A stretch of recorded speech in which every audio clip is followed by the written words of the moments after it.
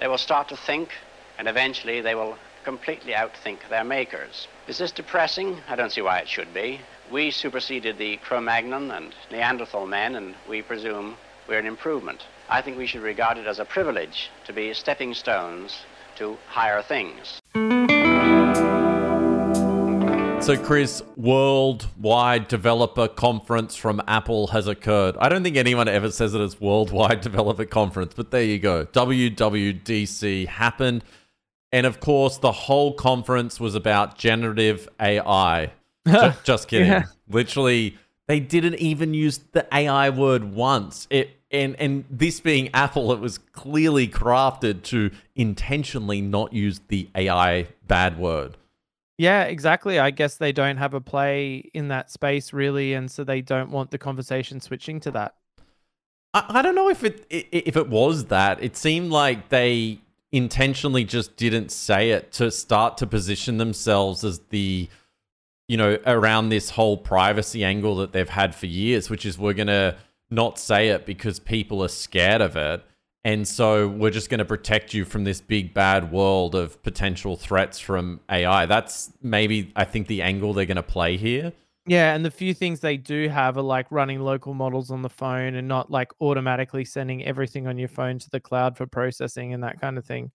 We'll get to the whole Vision Pro thing in a moment, but I thought this like little meme here from Twitter, which I'll read out for listeners. What did you do with generative AI? Microsoft, we built a copilot for the web. Google, we created Bard. Apple, we fixed autocorrection. Yeah.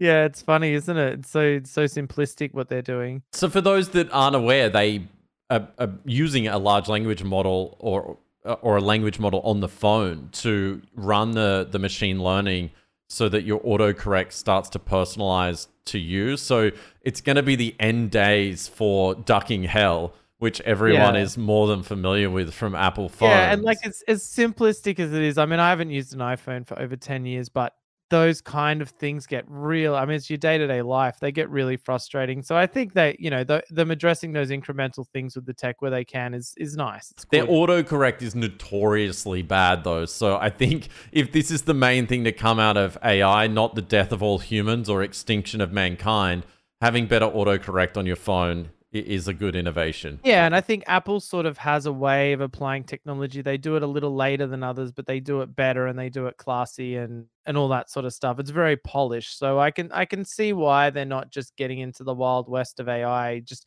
immediately and all in. It is interesting too, because we speculated maybe they'll build some improvements into Siri. Maybe Siri's going to get some better features or just improve to actually being a useful assistant. But the only innovation we saw was that they've just changed it from "Hey Siri" to "Siri" now when you want to signal this the Siri thing. So yeah, I mean, anytime I get a new Mac or whatever, the first thing I do is disable Siri. It's got to be the most useless and annoying thing ever invented. Yeah, and I saw this week Microsoft are actually killing finally Cortana, their virtual assistant. For the new Copilot as well. So it does show, I think, the days of those assistants are over. But of course, the big story out of WWDC was this, strapping the what do they even call it? Apple Vision Pro to your face and entering the augmented reality world by Apple. And it was interesting because we heard rumors early on and we even speculated on this podcast about the fact maybe they were going to use generative AI to create new worlds that we would live in. And we had all of this amazing dreams for the product. And then it turns out it's like, you can sit on the couch alone watching a movie or watch your kids and create a 3D memory of a moment instead of living in the moment. Yeah, it's like, don't worry about the actual moment. Let's just remember it. It's like anytime you go to like a kid's performance at school, it's just everyone holding up their phones for the entire performance. And like, even when they're like, please don't, no filming. And then everyone just films the entire thing. I think the smart thing is just let someone else film it and ask them for a copy of their video. Yeah, I find myself doing it too. You have that urge now to just record everything because like, I need to watch this later or keep this memory. But then I never actually there's not enough human time for me to go back and just like sit and go through Google Photos and watch every video or thing. And so I find myself not living in the moment as much. And I wanted to call out an article that said Internet has discovered the saddest thing about Apple's Vision Pro headset.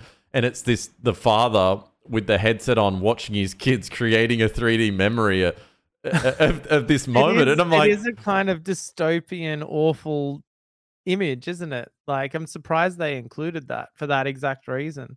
Yeah, I think that it made me think about these two visions of the future around the two main trends in technology now. One being all the hype and the news around AI and how it's going to, on one hand, help save humanity and be great and solve all of our problems. On the other, it might, kill us. We'll get to that a little bit later. But then as usual. Yeah. But then on the other side of the equation, which it's like, okay, now let's strap a computer to our head. And it's just something so desperately unnatural about it, isn't there? It really just doesn't seem right. And I don't know, like, it's a tricky one. I do think, a lot of people have said for a long time, augmented reality is going to do better because a lot of people find the full immersion one really sickening. They feel sick or disconcerted. Or for me, I feel paranoid. Like, I have an Oculus, and if I ever put that on, I only do it when I'm home alone.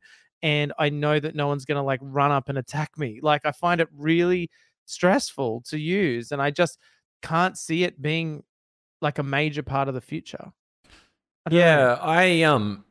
I mean, for me personally, and the idea of having a headset on and being able to create a huge monitor wherever I am and do my work through that means, if it didn't create a lot of eye strain and it didn't like ruin your neck from the weight of the device. Yeah, that's true. Well, then I think I would be a big fan of using it in the work context. It would be so cool to just go into a room and have like an empty desk and you just slap on a headset and get to work. I think that would be pretty cool. That is true. You're right. If they can deliver on that vision, it's good. Like, I've tried doing things like that on Oculus, and the two issues I had were like getting eye focus, like in maintaining eye focus, and the paranoia.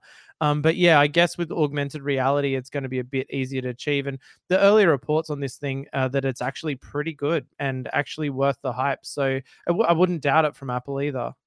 Yeah, but going back to that vision of the future thing, it just feels like with ChatGPT and how it's being used already by hundreds of millions of users worldwide to improve their productivity and eventually, hopefully, solve health issues and have all these great impacts for society and humanity.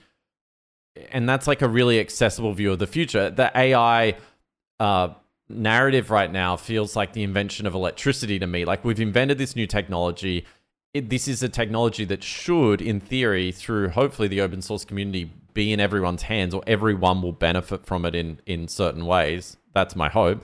But on the other hand, there's another view of the future from Apple, which is immerse yourself, have to spend $3,500 US on this headset. I know the price will come down over time. It's like, we can quietly sit and watch a family movie at home for like $20,000 US or something, because each person's going to need one.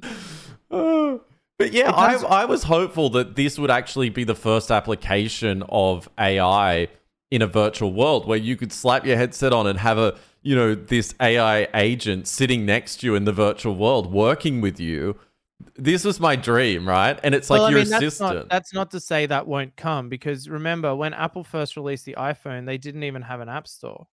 So I think that, if it takes off and they keep it and there's new generations, it doesn't die like the touch bar, then there will be those AI applications. Surely the people who have early access to this thing to develop on it are developing AI-based applications for it. They must be.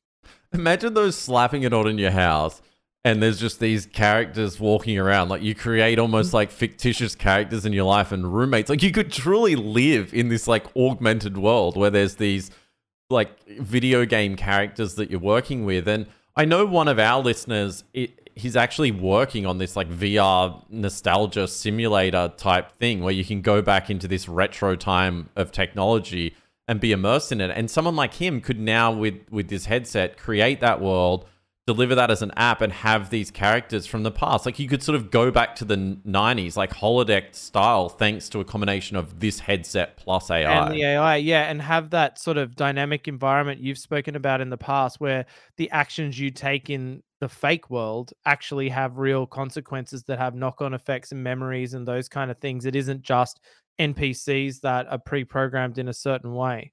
So Yeah, yeah, and you can I go can in see and that. like screw with that world, like sort of being Grand Theft Auto. I still think all of these visions of that potential future of being the entertainment value of AI plus this immersion of AR and VR is going to be a winner. Yeah, and then the other thing I've always had the vision ever since Google Glass came out is this idea that the augmented reality combined with some sort of database at the time and now with the AI lookup is, I see someone, I've forgotten their name, I've forgotten their kids' names, I've forgotten all this stuff about them. And then I just get a heads up display of, oh, this is the person last time you saw them, you promised you'd do this and you haven't done it or whatever it is. And, and you've got all this context about the world around you. It's like, oh, that planet you're looking at in the sky tonight, that's Mars. Mars is, going to be over our planet for the next little while. Jupiter's that one next to it. There's certain applications for it where you'd be like, this would be truly exciting. And okay, AI probably isn't necessary for all of it, but like a lot of it, as we've seen, can be really enhanced by its own evaluations of what you're seeing. And we know that the vision capabilities are there in AI now to do it too. I just don't get why Meta is not already just racing. Maybe they are racing They're off. still working on the legs, Mike. Yeah, they still haven't figured out the legs yet. Why aren't they racing off now? And when you go into the lobby in Meta, creating all these like virtual AI driven characters so that it feels like there's a lot of people in there because like no one really uses it that much. But I think that would be one way they can get a head start here is just go all in on the AI applications in their metaverse to sort of beat Apple to the punch because it's going to be a couple of years before I think they're selling a huge amount of these units when I can go and buy the Quest 3 or whatever they call it now, that new AR one for. But I mean, do you think Apple is the kind of company that wants to create that stuff? They're more about building the hardware and the operating system. They're not really ever making their own software. No, but I within think their them. ecosystem of developers that are now looking at this technology and saying, well, I want to access a big audience and I want to get my app sold to as many people as possible. Are now thinking about applications. And if Meta caught some of them and says, hey, Yeah. anyway, I just think there's a lot of potential here for the future of entertainment. Like it's inevitable if you can create these engaging worlds that you can be a part of and insert yourself into. This could become one of the most addictive technologies of our lifetime. Like, absolutely. And like, you've shown me throughout the week people building these, Chat GPT or other LLM model based personal chatbots that take on a persona and people are paying to chat with like a virtual girlfriend or a virtual friend or just a tutor or whatever it happens to be. Those are immensely popular. Once that has a full interactivity and you can interact with like an AI bot that remembers you, remembers what you said, remember what you asked it about, that I think that sort of companionship and that sort of relationship, even in an educational context, could be highly valued by people. I'd use it. I've mentioned a few times I'm learning German. If I had that ability to sort of interact with a large language model that appears to me as a person who can speak to me and correct my language, I'd use it for sure. yeah, it seems like there's a lot of applications for this that, I mean, we probably can't fathom all of them yet, but there's some really obvious ones. And we did that whole special when we were speculating about this device from Apple that, you would potentially have a virtual tutor. Like, this is what I mean. Even in the workplace, I know everyone's trying to like order everyone back to the office now, but it seems that a device like this is the complete counter to that. Like, you can be in the office, but you just slap on the headset. It could also destroy international travel for meetings because if you really feel a presence in the room. Yes, that's a really good point. People who are traveling specifically to have meetings, as long as the internet's there, which it probably will be, I could see that. You could get that level of personal contact from it.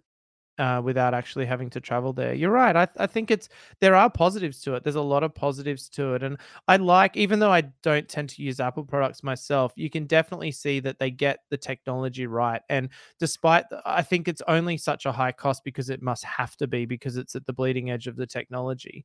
Yeah, I And mean, you I look at think what they've packed into it. I don't really understand. I think I'm cynical enough and inflation's high enough, despite what they're trying to do with interest rates, that people are going to buy them like mad. Like, I don't think the cost is going to off put anyone. I think people can afford it and will buy it. Yeah, I agree. I don't think the price is never. I mean, they sell a monitor stand for $1,000 and people buy it. Like, they're fine. They're gonna be fine.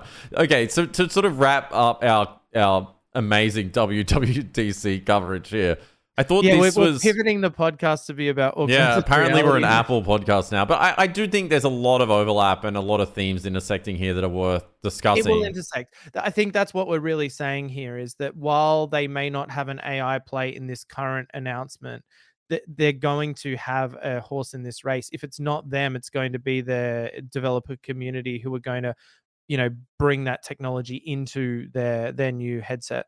I'd be curious too if any developers are listening to this podcast and want to reach out to us and share. Maybe that you don't want to share, but if you are working on this, or if you're interested in this as a platform, I'd be really curious to know. Yeah, me too. It's always nice to hear what people are working on. So there was an article in Mashable. I just wanted to call out this quote from it. Apple avoids AI at WWDC. And it said Federighi made this point subtly, not on stage, but on the page. In a post-game interview with Fast Company, he raised the specter of malign AI-driven deepfakes. Your loved one supposedly calling you because they forgot their password, for example. We want to do everything we can to make sure that we're flagging deepfake threats in the future, Federighi said. So they definitely are, as I said earlier, going with this angle of, like, we're going to protect you from the AI demon spawn. I think it's the classic thing, though. It's almost like, that thing with your reputation. Once your reputation's broken, you can't get it back. So they're probably just they're the richest company in the world or close to it. I think they're just, being careful and not taking some unnecessary risk in a market that really doesn't know what it is yet. Yeah, and it's typical Apple, right? They'll wait on the sidelines, watch this play out, see where it's going, and maybe in 2 years we'll get some sort of, breakthrough product. Or maybe it is the developer community that just turns the iPhone and this new Vision Pro headset into the platforms of the future for AI before robots come and inevitably kill us all. Hopefully first stack my dishwasher, then maybe death. But I really want to live in a time when that As someone happens. who has a broken dishwasher at the moment, I welcome the AI overlords to come and do my dishes. I'm always open to that. Yep. If they gave us like a 20-year horizon, it would be fine. All right. Speaking of the future, we have a very important update to share with listeners. Yes, the update is that we're quitting the podcast because we're rich from gambling. Yeah. So we haven't mentioned it in a while, and for those people new to the show, we early on we were playing around with two really stupid use cases for AI. The first was trying to build AGI with all the tools that were available today, which I know Baby AGI and a few other of these things came out and weren't that great, but we were playing around with that early on. And the second was, can we stack the odds in our favor by using the AI to enhance our ability to gamble on certain events in order to win a lot of money and at significant odds. And I want to read you a transcript from a chat Chris and I had recently about a particular bet. So I'll read this to you and then I'll give you the kind of backstory of where we're at with this. Yeah. So did you win? Chris, it's running now. It's coming second. Me, if this works, we should become professional gamblers. Chris, lol, yeah. Chris, it's in the lead now. Still a bit to go. Me, this is nuts. Chris, photo finish. Me, Chris, it came in second. Me. This reflects very well on us. So, yeah, obviously, I'm trying to censor the hell out of this, but we didn't win the first race, and this is the first time we've actually tried to bet on horse racing, And Yeah, and so the advantage of horse racing, just so everyone knows, is it's on all the time. yeah, it's literally Like, 'cause I was something. doing it. I was trialing it on sports before, like AFL matches and things like that, but they're only on the weekends, and I'm busy on the weekends. I don't have time to be sitting around running AI models and gambling. So, but horses are on all the time. It's fantastic.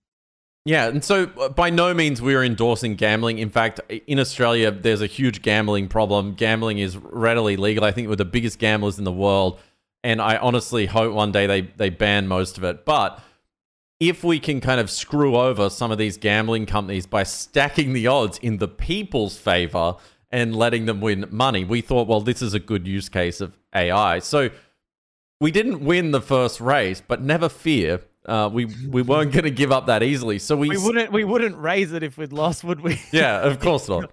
Typical gamblers. Yeah, exactly. And so the end outcome here is that we started getting the AI to pick something quite difficult, which is the first 4 horses. Is that right? The first 4 horses in order. The first 4 horses in the race, but not in order. So you don't worry about the order so much, like who are going to be the top 3 or the top 4 horses, basically.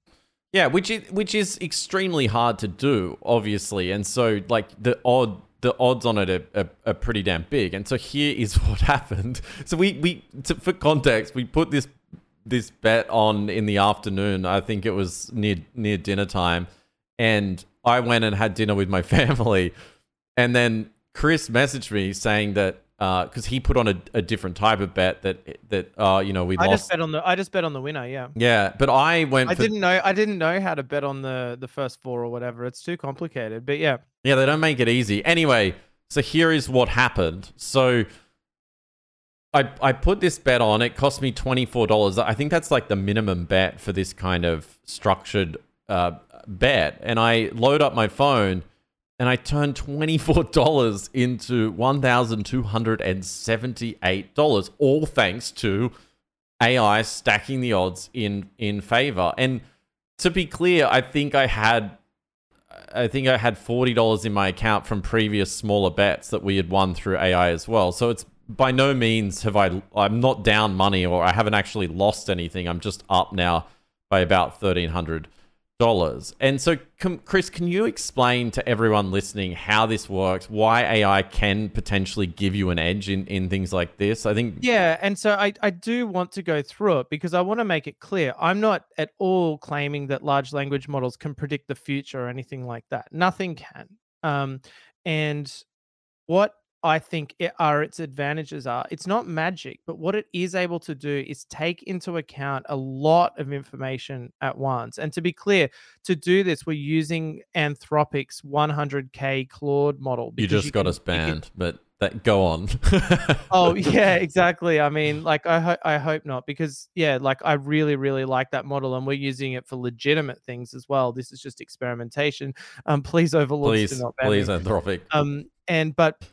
However, what's amazing about it is you can give it the full history of every race that every horse has been in. And like, I've never really been in the horse racing community, but these guys, they store a lot of information, like everything you could possibly know about a horse, everything it's ever done, the kind of gear it's got on its head, who the jockey is, the jockey trainer, whatever combination. It's a lot of information. And my real assessment here is that the AI isn't really doing anything magic, but what it is doing is similar to what a human would do if you could not just have access. Well, I mean, everyone has access to the information, it's free online, but like sort of take it all into your mind at once and think about, oh, how does this factor affect this factor? And does the jockey, whatever rider combination in here, have they ridden before? Have they ridden at this distance? Have they ridden at this distance with this jockey, with this trainer? Have they ridden in this weather? Because it takes into account, like, if it's a wet track and all this sort of stuff. So there's just so many factors that you have to take into account. And I know there's racing people who do this themselves, with their own human brains, but this is being done in a matter of 30 seconds, just by literally giving it a URL where it scrapes all the information of all the horse history and doing it. And one really, really interesting thing that it does consistently is I don't give it any odds information. So I don't tell it who's the favorite, any of that. And yet it very often will will pick the favorite. Like it'll say, this is the horse that's going to win. And this is part of the problem with the system, right? The favorite doesn't always win, but it's picking one that's $1.50 to one. So it's not really worth, the juice isn't worth the squeeze kind of thing. And I think the next evolution of it is for it to do these ones we're talking about, where it's picking multiple combinations and ones where the payoff is so big that you only have to be right some of the time. But the other interesting thing that we noticed through trying this out, and we've only tried it a couple of times, is that often in the information you give it, there's sort of like the horse racing experts assessment, like, oh, this horse, she's coming off a 4-week break, and one was slow here last time, one to keep safe or prefer others, and all this jargon that they use in the horse racing community. If you include that in the prompt, um, then the model gets really lazy and it'll just use that as its own assessment. It'll just completely bypass the whole thinking process and just tell you that and regurgitate it. And it's really bad. And so, what I've noticed from doing it is you actually have to sort of give it the raw information with no biases, even in the way you do the question, to get a sort of more accurate response from it.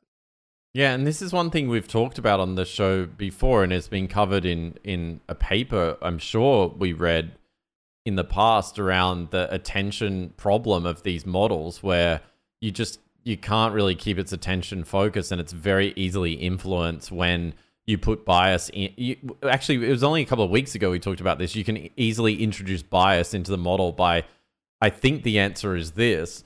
And that will bias it towards that outcome more likely than not. And so we encountered that problem directly when trying to make this app find the right combination of winners.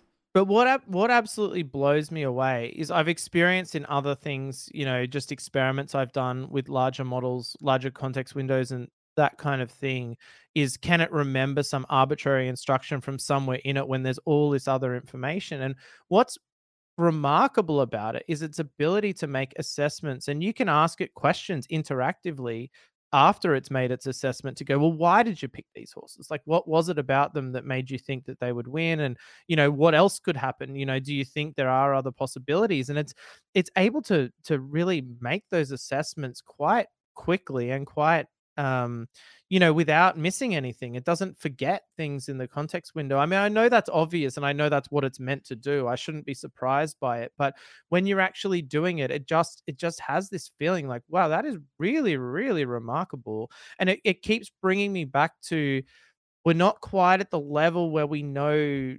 prescriptively or scientifically, I suppose, how to get the prompts to do a certain thing. Like there's a certain incantation to it. You've got to work with it and get it right. Small things like, for example, that bias we just spoke about can throw it off. Whereas if you can sort of massage the data you're giving it, it gives really good results. But it does speak to the need to tune the AI, right? Like sort of massage. Like I think something it exposed for me is these large language models are so powerful at becoming almost domain experts in the fact that it can become essentially this expert in horse racing when given the right prompts and context and maneuvered the right way. I mean, that day we had a win in every race except for one that we bet on, and I think it was about 6 in a row, and only one lost, and it came second, which was the one you quoted the chat transcript from. Like, and it's only our feeble human brains who get greedy and whatever, and it's like, well, I'm not just going to bet on one, I'm going to bet on 4 that do it. Like if you just simply let it pick its number one pick each time, it would be well and truly up, and you could automate that. And I think that it's very, very interesting, because I think the next layer, and we're seeing this a lot in all the releases in the sort of AI community this week, it's a lot of this instruction planning related stuff. Everyone's realizing that you're going to need supervisory agents that are making decisions on how to coordinate the worker agents in what they're doing. So, to give a specific example here with the gambling one, it's not enough for us to just point it at a race and say, what do you reckon? And then we go off what it thinks and then go place the bets. You need another thing that then assesses that information and goes, okay, based on this model and its its history of success and weaknesses, I reckon we stay off this race because I reckon it's not sure. Or based on its history, I think, we go for the first four, or we just go for the straight winner because I think that's what we need. And I think that extra layer on top of it is what is needed, that extra bit of human thinking that we're applying to it. It's definitely capable of doing that, but I think we still feel that it's needed for us to make the final assessment there. Yeah, so it's definitely still AI plus human, but what Yeah. you're saying is that, and I think, the entire AI community is discovering this at the same time, is that to have true agency where you have an AI that can act as an agent and make decisions and manage the budget of the gambling to make sure you're always up and always place the right bet. At this point in the technology, what we're talking about here is multiple agents working together cohesively towards a single goal as opposed to a single agent. Yeah, exactly. And it could be the same model, it could be the same system underneath, but I guess different prompts like we'd be talking about. Or, we say agent, but it's really like a combination of models with a specific mission or objective. I think that's how I would describe it. And I think that I'm seeing increasingly things where people are having a planning agent that actually plans out, okay, these are the abilities you have, which ones am I going to use to accomplish this task, and how will I evaluate the results from each. Because the other thing we're definitely seeing is like imprecise results. Like you can put the same data into the same thing, and sometimes it'll just go well off track and be totally wrong, and other times it'll be incredibly accurate. So you need sort of this assessment that's like, okay, that was valid, that wasn't valid, and those kind of things. And I think the planning and assessment kind of agents working together brings us a lot more closer to something we would consider intelligence, or at least giving us the benefits of intelligence, than just straight up thinking you've cracked the formula for something and you can just keep running it over and over again. And this can be applied as well pretty easily to another form of gambling, the stock market, where, you essentially the same kind of concept, right? Like learning everything there is about a bunch of companies in a potential market, having different agents accounting for where you should place the bets, if you should short, all of those different combinations. This seems like a pretty good use case or a specialized product that... Look, I think so, and we've discussed this on previous podcasts about that's coming down the pipe inevitably. As we go forward, because it makes total sense. Like just this ability to take in vast quantities of information and make assessments, take into account historical information, being given historical examples of where it worked and where it didn't. It's absolutely going to work in that market. Of course, it's a sort of game theory thing, because at some point everybody's going to have access to these tools and they'll all be using them. So, that probably has to be taken into account as well. Like if you were the only one to have it, for example, then you'd probably have a pretty significant advantage over other people, even just in the leverage of thinking. Like you can, as a human, probably assess stocks better than the AI can, maybe, like potentially, especially if you've got experience. However, it can do it on all of them. Like it can literally go through every single one and go, you know what? This one you're looking at, I know you spent a lot of time researching it, but there's this one over here that's actually slightly better, that you should look at, but you didn't have time to research it. So I think that it's a case where it's just leverage. It's just thinking leverage. It's like, if people often say that about themselves when they're busy, like, oh, if only there could be 10 of me, if only there could be 20 of me, I'd get so much done because I know what I'm doing in this space and whatever, but I have limited time. The AI doesn't have limited time. It has limited hardware maybe, or money, but essentially you can multiplex yourself and your way of thinking, and even perhaps a better way of thinking, and get that leverage to get better results. Yeah, I think that multiplex point is so true. Like the world of agents is definitely coming, where we're spending most of our time curating and crafting agents as opposed to actually doing maybe the job replacement is just the form of agency of crafting these agents to perform tasks. It's going to be interesting though to see what happens in the stock market. Like, do investors become just super informed?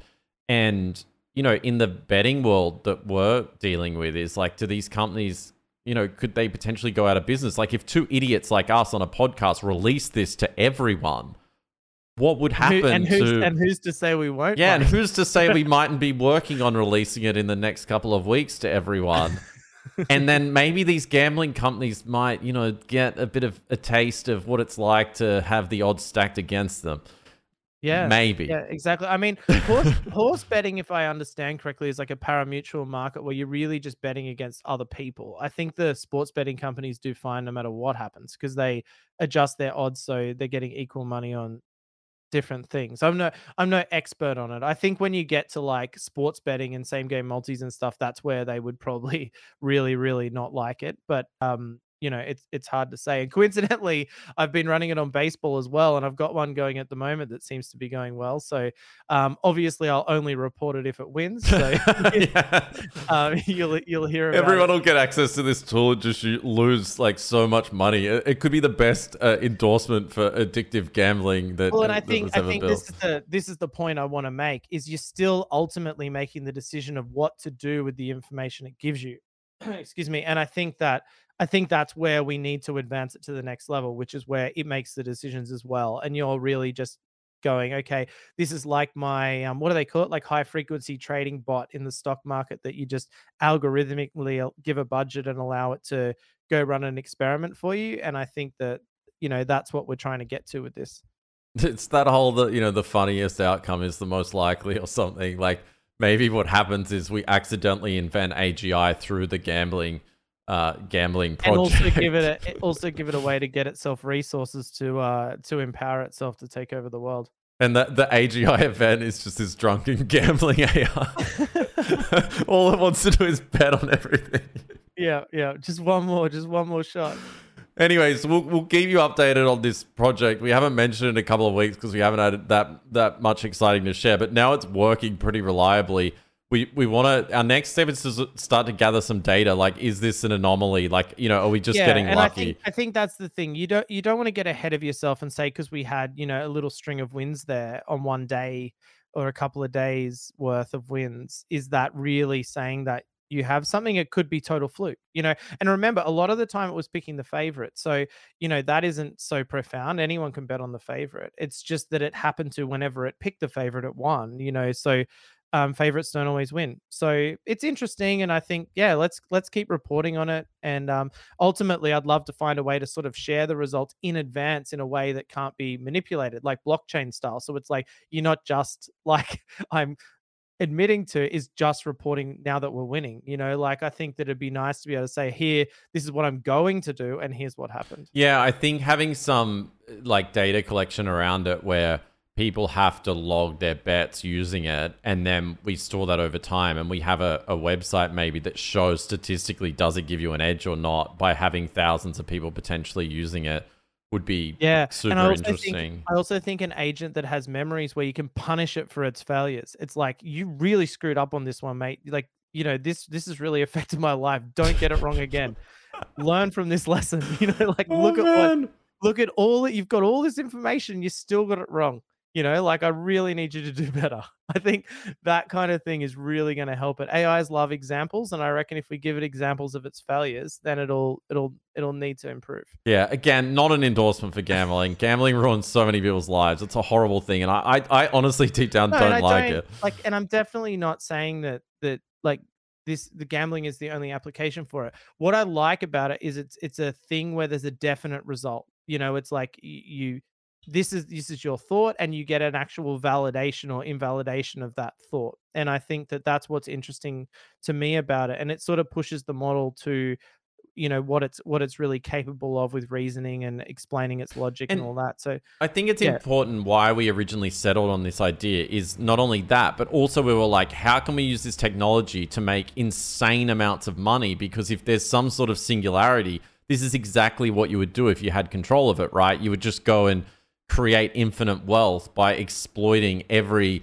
mechanism of this technology. And that's really how we landed to maybe try this out. But and as we know, if you ask the AI what it would do to do that, it would create a disinformation campaign the likes of which the world has never seen. So this is a sort of muted version of that, I think. It wouldn't bother with money. It would just go for power. The final thing I'll say on it is it's the weirdest experience because I never bet on horse racing or rarely do. And to put in this like box finish combination by being told by the AI what to plug in. It is kind of funny that like your second ever bet was like you got the first 4 horses in the race right. Like that's got to raise some red flags over it. So we're being banned from Anthropic, Sportsbet. What else? Yeah, exactly. That's right. That's why we need the podcast. If anyone from those companies is listening, please let this play out. It's going to be fun. I assure you, it's good promotion, really. And let's keep the good times rolling. All right. This is going to end poorly. All right. I want to play a clip now from Sam Altman's World Tour of Self-Importance. Continuing. This time, Sam Altman takes on India. Let's listen to the clip and then we'll talk about it. Sounds good. Sam, can you just going to startups? I mean, as you know, we've got a very vibrant startup ecosystem in India. Specifically focused on AI, are there spaces where you see, let's say, a startup from India building, you can build on the models, be it ChatGPT and many others. But if you want to build foundational models, how should we think about that? Where is it that a team from India, 3 super smart engineers with, not 100 million, but let's say 10 million, could actually build something truly substantial? Look, the way this works is we're going to tell you it's totally hopeless to compete with us on training foundation models. You shouldn't try, and it's your job to, try anyway. And I believe both of those things. I think it is pretty hopeless, but... So he says, I think it is pretty hopeless. My first interpretation of that clip was that it was somewhat sarcasm, like, ha ha ha, we're really good, ha ha, but you should still try, hint, hint. But it seems like no one's really interpreted it that way, and everyone, it's almost come across as this arrogance, like, we're so far ahead, we're the best at this, and don't even try, you'll never catch up, India. And I feel like India, game on. Yeah, and I think India is a country that could do it. That's the thing. I think it's one of those things where, someone says it like, oh, yeah, no, I'm just being sarcastic and joking. But I reckon he really thinks that. I think that they're like, this is our thing. Please don't do our thing. Like, you can use our stuff. And that's why I'm doing my world tour to encourage you to use our products. But don't do this is off limits. Only we can do the Bedrock algorithm. Sorry, I shouldn't use Bedrock. Only we can use the, what do they call them? Base models or whatever like that. That's our territory. We own all the hardware. We're in the pocket with the government now. And we're going to block anyone else from building them. Yeah, it seemed really arrogant to me. And the fact he originally set out on this tour to inspire people and learn about how people were using the technology. But if you don't fit into their sort of narrow lane of, we're the rock stars of this world, no one else can compete, we're the number one, then, maybe that was his true colors shining through. It's really, I've said it many times, it's really hard to like this guy. I'm sure maybe in person he's really charming and like, why say it? Like, if you think you've got this sort of position, unassailable position where no one can do it, and first of all, what company in history has ever been in that position and kept it? And you think you've got this position, why crush the hopes and dreams of these people who are really interested in the same thing you are and genuinely want to participate in it? It just seems wrong.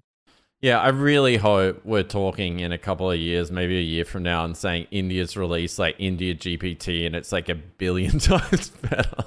They got the highest population in the world. They're really into tech. Insanely smart people. Yeah, I just don't see why you would write off an entire country and just be like, guys, don't bother. Yeah, I don't know. It could have been sarcasm though, and he's just tired on his... I'm trying to give him the benefit of the doubt here and say that maybe... But it's definitely making waves. It's trending right now on Twitter as we speak, and a lot of people are playing that clip. So probably not the PR that he wanted. Interestingly, last week we covered an article about the roadmap for GPT-4. That's on the previous episode. If you want to go back and find that, it's in the chapter index on the podcast and on YouTube if you want to find it. But interestingly, I had to go back and find that article on Wayback When Machine because the blog outlining the details from this talk had been deleted. I later found out on Twitter, and I said I'd investigate it on last week's show, that it's alleged that OpenAI asked them to delete it because I think that they didn't want that information out there. But obviously they just drew a lot more attention to it. And that was where they were talking about GPU availability. And so it does sound like that one of the problems, and we know this, is just access right now to the hardware in order to train these models. And we know there's a hardware shortage because he said it. And you can see that through NVIDIA's stock. NVIDIA. Did you like that? It's good. I prefer it pronounced that way. Yeah. And I don't know. Like, I guess I haven't been involved directly in trying to train a massive model, and like, they cost a lot of money, and we've definitely seen the models that can be trained on smaller amounts of hardware in less time that give 80% of the results and things like that. The question is how important is it to always have the absolute best one when we don't even know what you can get out of them? And also, if you can train one that's 80% of GPT-4, but you don't have the restrictions that they perhaps apply in terms of, API cost, in terms of censorship, in terms of the things we spoke about last week with the alignment, where, this isn't aligned to the problem you're trying to solve. It's aligned to being a chatbot that appeals to the masses. Maybe it isn't necessary to have the largest one with the most parameters. That might not be the best thing. So I think that there is a certain arrogance there, thinking, oh well, it's only if you control all of the hardware and you only are the one to do the biggest thing that you have the absolute advantage. Because I don't think all of the advantages of this AI revolution come from just being the best model at the current moment. Yeah, and the question is, will we see a breakthrough where, just like the human brain, you said this last week, you don't need to be trained on 1 million dog images to understand what a dog looks like. Maybe there's a different way of doing this that the models can learn much faster. And I think that's what we're seeing in the community this week in particular, and even in our own experimentation, is this idea of agency and this idea of planning and and the chain of thought reasoning. We're seeing more papers come out about how to best apply a chain of thought reasoning to get the best results from your AI models. And it's certainly the case where you see, like, a great example, because it's visual, is things like Stable Diffusion and Midjourney and DALL-E. People who can craft really good prompts for them get miles better results than just casually doing it. Or if you use a large language model to create the prompts, for example, which I've experimented with, it creates so much better prompts for the thing. So there's certainly work that needs to be done on applying the technology more than just making a bigger version of the thing. It'd be like creating the first industrial printing press, but not really giving a shit about what you're printing in the newspapers, like, or the books or whatever it is. There's domains within the technology that need to be explored extensively that they're not going to be able to compete on. And those domains will exist whether or not you have the biggest model or not. So it doesn't just have to happen in the context of OpenAI. There's plenty of other ways that those domains can be explored, if you know what I mean. Yeah, I believe all of this, but the thing I'm still struggling with a little bit is to compare this to early era of search, when you had a number of players like Alta Vista and, what was the Dogpile? Was that one of them? Yeah, there was a ton of search engines, right? And then Google was just such a clear winner because it had the best results and a minimal UI and blah, blah, blah. But it always stood out, and it's consistently been better and then just became the winner. And I just can't help but think, like, Google's Palm 2 API, it seems like you can now get access to it. I haven't tried it, but I've tried to get access and failed. Yeah. Yeah. And then from what I've heard on that, though, like this tweet, I'll pull up and I'll link to it in the show notes. I tested out Google's Palm API. Pros, it's way faster than ChatGPT, almost 3 times as fast. Cons, response quality is awful in comparison. And then you've got Amazon Bedrock, which, like, no one has access to, seemingly, and I think it's still a bit of vaporware or terrible, which is why they haven't released it. So it's sort of like, on one hand, we're saying the competition's coming, but we're all still mostly using either, OpenAI because it's available. I sing the praises of Claude a lot because we have access and I've used it for things and I really like it. But I've noticed in even our own comments on YouTube that people who want to try it perhaps because they've heard us talk about it or they just want to in general, can't get access. And we've speculated that that's probably because of like lack of hardware. They can't scale it up, for example. The only reason I can think of. So yeah, like I think that's the thing. It's like that it comes back to that real world thing where, in theory competition exists, but in practice, does it? Like, are people really building? The first commercial open source model we saw was Falcon, which has only been out for a week or so, which you need at least an A100 to run. Is anyone building commercially on that on a large scale? So yeah, I guess at this stage, most of what we're seeing, like AI, people adding AI to their applications, it's all open AI. You'd have to think. Yeah, and it sort of parallels to this Apple Vision Pro where everyone's like, oh, the first iPhone, it was expensive, not very accessible. They had to ramp up manufacturing. Is that similar for, OpenAI, where it's like these guys have ramped up, it's readily available, it is operating at huge scale, and then everyone else is trying to like figure it out, and they're like the iPhone and the Android phones are coming. Maybe that's a better way to think about it. That is a good way that's exactly what I think about it. I think inevitably hardware catches up. It might take a little bit of time. There's also the thing I said where I don't think, it's like we're squeezing lemons, but we're just doing it like with a little teaspoon or something, and we're not, we don't have a juicer available. I think that there's more to be got to. Can I say that? More to be gotten? There's more to be got. Whatever. I need AI to correct. We've said English, so much stupid stuff on this show. I'm sure, like whatever. Yeah, exactly. The AI, when the AI is transcribing it, it can figure that out for me. But you know what I mean? I think there's more to be. I can't say it. That we can get more out of the existing models, like at lower hardware limits. And I think that limits inspire creativity. If you've got limits on what you can do, you will get more out of what you've gotten. And that's why you still, like, there's people out there still making games for Game Boy and Game Boy Advance, right? And they make these amazing games, getting more out of the hardware, the same hardware that they had back then. And I think constraints lead to what good creativity and really interesting things. So I don't think we need to be constantly sitting around waiting for the next like GPT-5 or whatever it is. I think we need to take some time and explore what's here and what's capable. And that's what I see. Like when you look on Reddit, Twitter, Hacker News, Hugging Face, and all the different platforms where people are releasing things, there's some really, really interesting applications of technology. And you're seeing like different industries like education and medicine mobilizing and starting to talk about AI. I read an article in the New England Journal of Medicine this week about, renewed interest in applying AI to medical imaging, for example. And that's on the back of papers we've spoken about on here before. So I think that you're starting to see AI become pervasive in different industries where there was just a lack of, like, there's been waves of AI, but there hasn't been this depth of interest and sustained interest that we have now in a long time.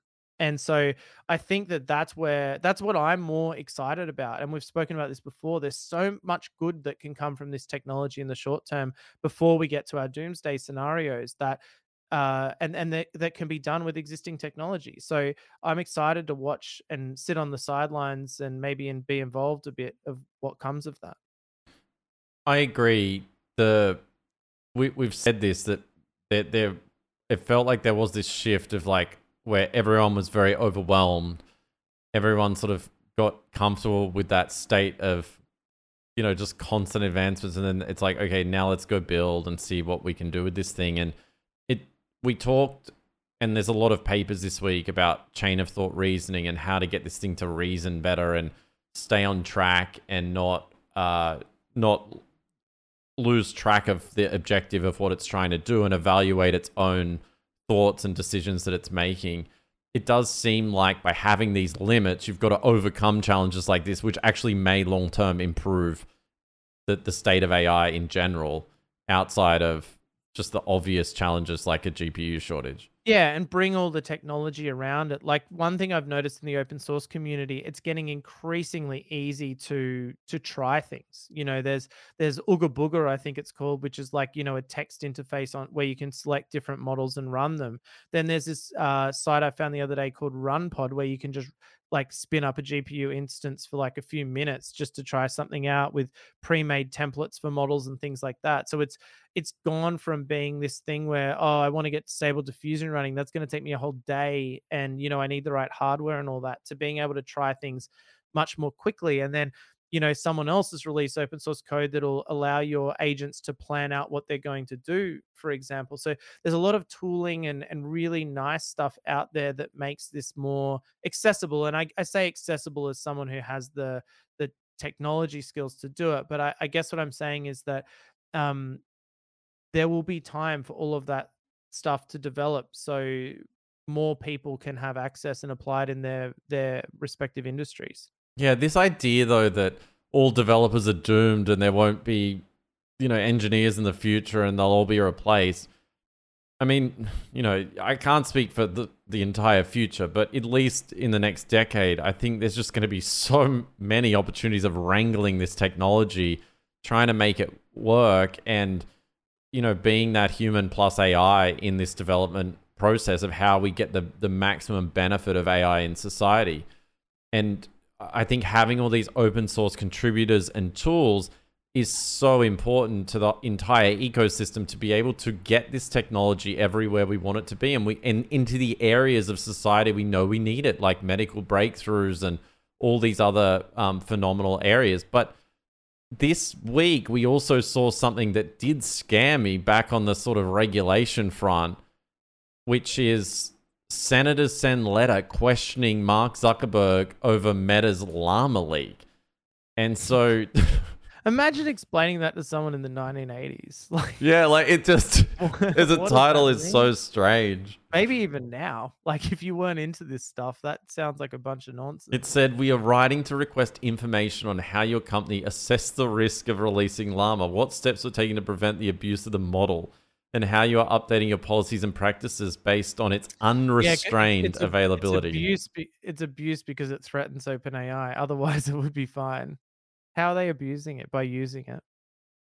It seems to me that the fear maybe here is that other companies will use it for disinformation campaigns, how it leaked onto BitTorrent, the weightings leaked. And maybe what they're getting at is if more powerful models are developed that are a security risk to the United States and they just leak, what that could mean for their overall security. Or it's just we suggested prior to the recording of this episode, Sam Altman has regulators in his back pocket now, and he's like, let's make Facebook the poster child of all the bad stuff of this movement. But yeah, that's one thing. And I suppose you're right. They must be thinking, I hope they don't do it again, because it's too late to get it back. You can't stop it now. But I think, and, allaying my fears from our very early podcast where I was like, download everything you can because it'll be taken away. That fear of mine is gradually going away because I think that they're not getting rid of those weightings now. That's out there everywhere.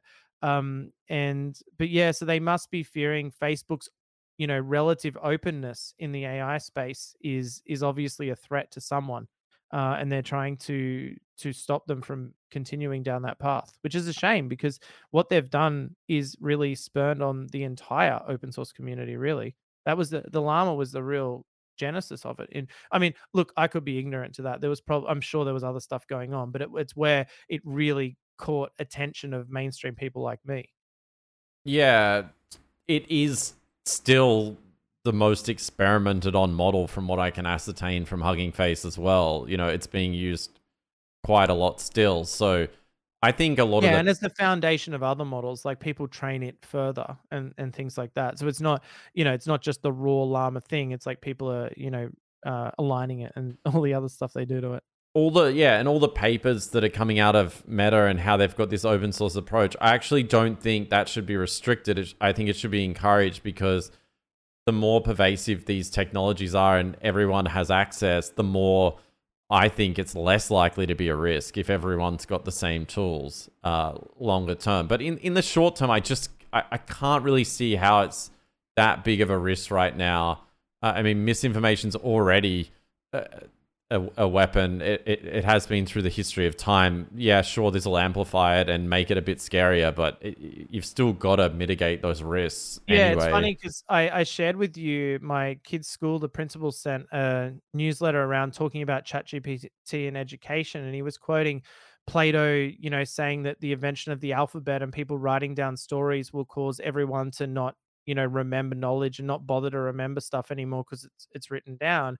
And and then people now worrying about, oh well, like Wikipedia and ChatGPT, no one will need to learn anything anymore. But that's not how those things played out. Like written language led to probably people getting more knowledge because it could be more easily shared. It didn't require someone telling them it and memorization and those kind of things. So, I think that it's adaptable, that kind of thing, and it probably is maybe not good, but it's not necessarily bad either.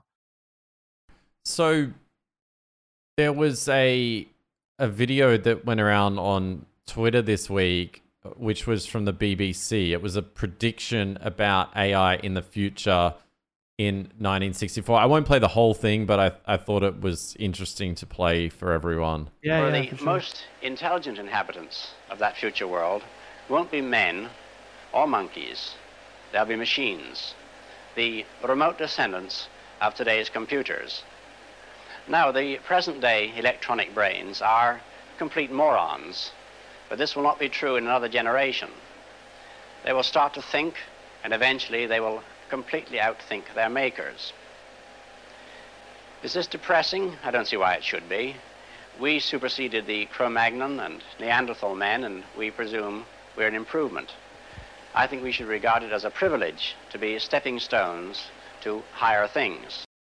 So, a stepping stone to higher things. He's sort of like Larry Page with his speciesist comment that he made to Elon Musk, saying that we're just merely a stepping stone for a higher intelligence in evolution, and comparing us to us to when we evolved beyond the Neanderthals. So do you think he's right? I mean, it's surprisingly interesting that someone can have that level of thought back then. I mean, it makes sense once you get electric circuits, you think, oh well, this could eventually be like a brain. But some of the comments in there around it, how observing that the early stages of technology were like a stupid one, and then eventually and inevitably it could reach a higher level of intelligence. I mean, that kind of makes sense to me. And I think some people are thinking like that, and I think it's natural why some people fear it, because they're thinking that back then, it's now 90, well, how many years later? When was it? 60s or something?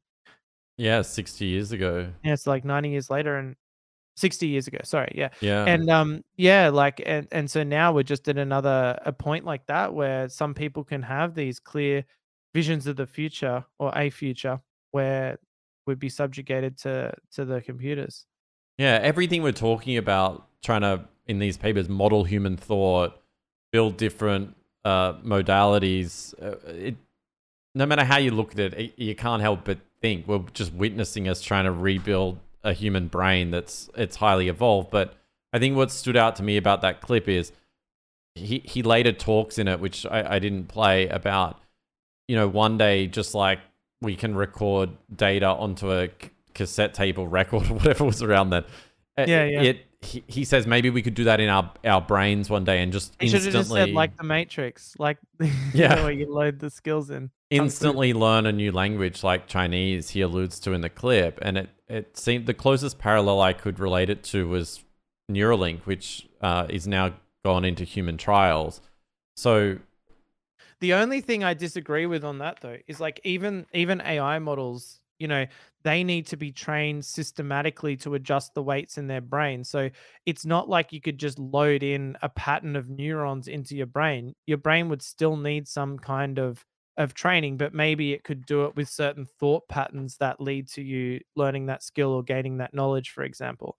And I think I wouldn't have even considered that idea. Only some of the papers you've shared with me in previous podcasts around them actually mapping human thoughts and then drawing a picture of a cat or whatever that they were visualizing makes me think, well, if you can find out the format of thoughts and play all the thoughts in a certain order, perhaps you can force someone to think through learning at least knowledge, if not a skill.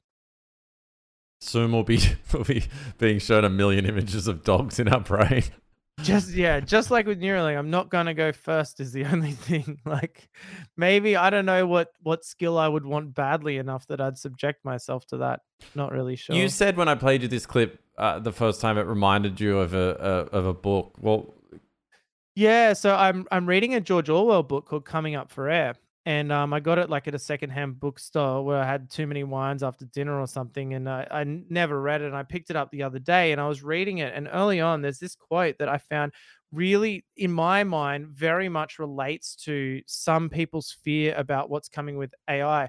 To give some context of this book, it was written and published in the late 1930s. So George Orwell had been through World War One. And World War II, sort of some people could see it coming. They saw the threat that Hitler posed. Like Winston Churchill was one of those people. He wasn't in Parliament at the time, and he was one of the people who saw the threat of Hitler when everyone else was putting him on Time magazine and saying what a great bloke he is. And so George Orwell was clearly someone who saw what was coming with the war. So I'll read you this quote. I've abridged it slightly just for time, but I just want you to think about this and think about how some people feel about AI coming and what impacts it might have on the world. It says, I was walking westward up the Strand. Enough noise to waken the dead, but not to waken this lot, I thought. I felt as if I was the only person awake in a city of sleepwalkers. And this kind of prophetic feeling that keeps coming over me nowadays, the feeling that war's just round the corner and that war's the end of all things, isn't peculiar to me. We've all got it, more or less. Whatever I thought you think, there's always 1 million people thinking it at the same moment. That was how I felt. We're all on this burning deck and nobody knows it except me. Like turkeys in November, I thought. Not a notion of what's coming to them. It was as if I'd got X-rays in my eyes and could see the skeletons walking. And then he sort of goes on from there talking about how he visualizes London being war-torn and like the bombs coming overhead, the fighter planes, which actually did happen to London, with the Blitz and all that. And he sort of talks in vivid detail about what he visualizes happening. And as I was reading it, I couldn't help but think that when you have the more extreme thoughts about what AI could become, I could see how people could definitely visualize a future in which, it's bad because of what happens with AI. And so, yeah, I don't know what to make of that. It just really stood out to me as sort of being sympathetic to people who have the sort of more extreme beliefs when it comes to, what this technology could lead to. The future seemed obvious to this individual in 1960, and that future seemed logical, written in that book by George Orwell before World War II. There's a lot of predictions about where things might lead. There's all the different statements about AI safety. Do you think it's a case where everyone knows the direction we're heading and just like we all have that deep sinking feeling that maybe that's the direction longer term? And I'm not talking short term, but longer term. And it's this uncomfortable feeling of the uncertainty of it all. But I guess the point is, it's like, if everyone had, if George Orwell had made his opinions known and everyone had listened to him, what could they have done to prevent it anyway? And it's similar with the guy who's predicting, computers becoming smarter than us. If he'd wanted to stop that somehow, what could he have done? Like killed John von Neumann or something? Like, there's a certain inevitability to this stuff. And I think somewhat that's what Orwell's saying there. Like, he sees this future, but he's not going to do anything to try to prevent it because he can't. And so I don't know. And I just don't think that the sort of Pyrrhic efforts of governments around safety are anything more than political machinations and them, trying to protect their interest. I just don't see anyone who actually is trying to genuinely stop this because they think it's an existential threat. But also, I'm not good at politics. I don't really know. I don't think it's going to stop. And like I always say, I don't know what we're witnessing in this time in history, but it's going to be very, very interesting to see. We've got Apple Vision bro, with this augmented world, we've got AI, still. I mean, it's so like, I know I've brought it up before, but the book series of books Perry wrote, and where they discover the alien race on the moon, and they're all sitting in their personal entertainment devices like zombies. Just literally, their spaceship is just parked on the moon because they're all so entertained by these devices. We're getting awfully close to that, where people are just sitting around with these things on their head, just watching movies or pretending to work or whatever the hell they're doing. Like it's it's actually happening. It's kind of It could be that like you come to Earth in the future and everyone does have their headset just on, laying around. It's like TikTok now, when people are on that thing, they're like zombies. It's like 100 times worse with these AI headsets. And then there's robots like attending to their bed sores and stuff because we conquered AI just to keep the entertainment rolling. I mean, it's not that far-fetched. That's what's so crazy about it. Like, they've got the tech. Like, you just need the robots next to tend to the bed sores or whatever it is, and we're there. Oh, man. Oh, it's going to be interesting to see how this unfolds. Get your orders from the government through your Neuralink, and you're away. What orders? I think everyone will just be sitting like with their headsets. Even there'll be no government, and it'll just be robots looking after us. Yeah, exactly. I mean, like, yeah, it's kind of weird. I mean, I'll still try one. Yeah, I'll definitely try it, of course. Yeah. All right, that'll do us for this episode. We heard you loud and clear about getting more content out there. We've talked about it. We have some ideas about slotting in some additional very focused topics for you to listen to. Some ideas around when we eventually get this gambling AI working well. We think we're going to record an episode a day at the races to prove to you that it works and record that live for you so that you can look forward to a little bit more content from us, hopefully coming soon. But don't hold us to it. We're very busy with our day jobs. That's right. We reserve the right to be massive hypocrites at all times. Very hypocritical podcast, this show. If you like this episode and you're not already subscribed, please consider subscribing, leaving us a comment to help spread the word, and doing all that stuff I remind you at the end of every episode to do each week. We'll see you next week. Goodbye.